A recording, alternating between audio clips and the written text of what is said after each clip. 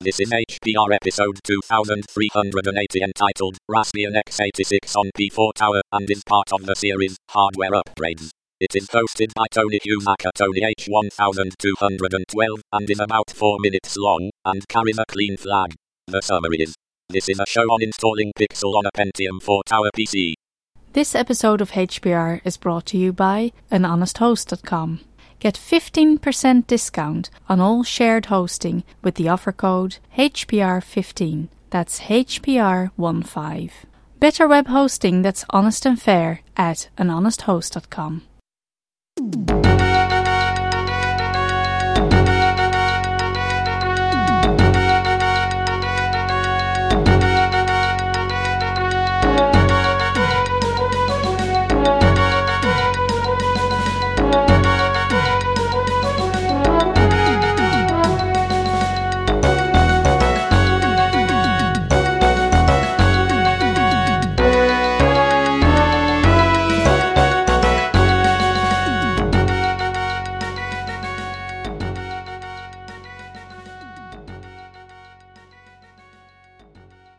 Hello, this is Tony Hughes again in Blackpool in the UK, and I recorded a show a few weeks ago about running Raspbian Pixel on X86 on a Lenovo X61S, and as I said in that show, I was interested to see how it performed on what I now class as quite old hardware in the form of a Pentium 4 tower.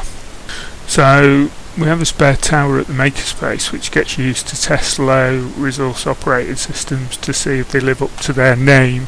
So on yesterday as I write this, but a few weeks ago by the time this show goes out, I put the X86 Raspbian image on the tower to see how it performed. Specifications are Pentium 4, 2.8 gig CPU, 2 gig of DDR RAM, and a 40 gig spinning hard drive, which in its day was a very useful bit of kit, but as technology's moved on and most people wouldn't consider it as a usable working PC today. First problem I encountered was the DVD drive was duff, and I didn't have the image on the flash drive, but luckily I did have my trusty little USB DVD in the bag, so I hooked that up and booted into the boot menu and set the disk off loading the OS. I'll not go into this again because I ran through the install process last time. For anyone who's not heard it, that was HPR episode 2362. But the install went well, and I was left with a new install of Pixel on the tower. So I went through the new install process that I did last time, and was left with an up-to-date and password-secure PC. So my next thing was to reboot to see what the resource use would be at first boot. And when I rebooted and checked the system manager, I was amazed to see that it was a constant 66 megabit of RAM and about 1% CPU usage.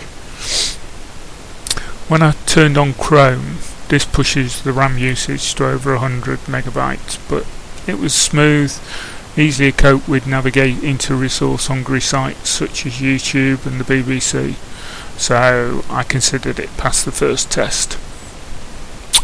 I next opened a Word document in LibreOffice.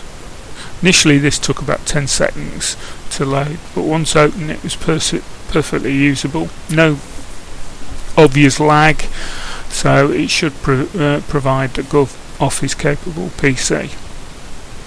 So you can use the web, you can write documents, it has an email client, or you can use webmail, and it's not painfully slow.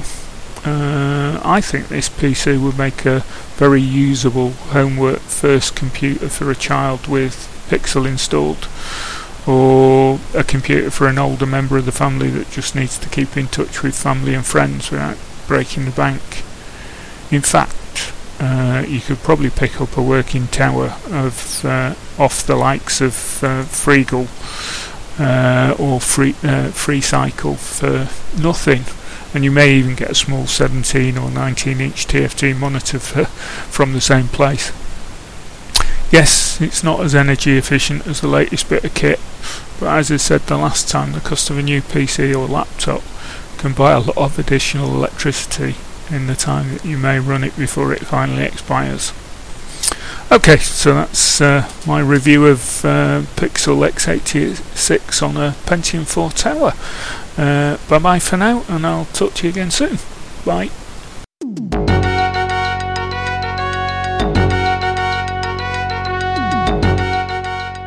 You've been listening to Hacker Public Radio at hackerpublicradio.org. We are a community podcast network that releases shows every weekday, Monday through Friday. Today's show, like all our shows, was contributed by an HPR listener like yourself. If you ever thought of recording a podcast, then click on our contribute link to find out how easy it really is. Hacker Public Radio was founded by the Digital Dog Pound and the Infonomicon Computer Club and is part of the binary revolution at binrev.com. If you have comments on today's show, please email the host directly, leave a comment on the website, or record a follow-up episode yourself. Unless otherwise stated, today's show is released under a Creative Commons Attribution Share Alike 3.0 license.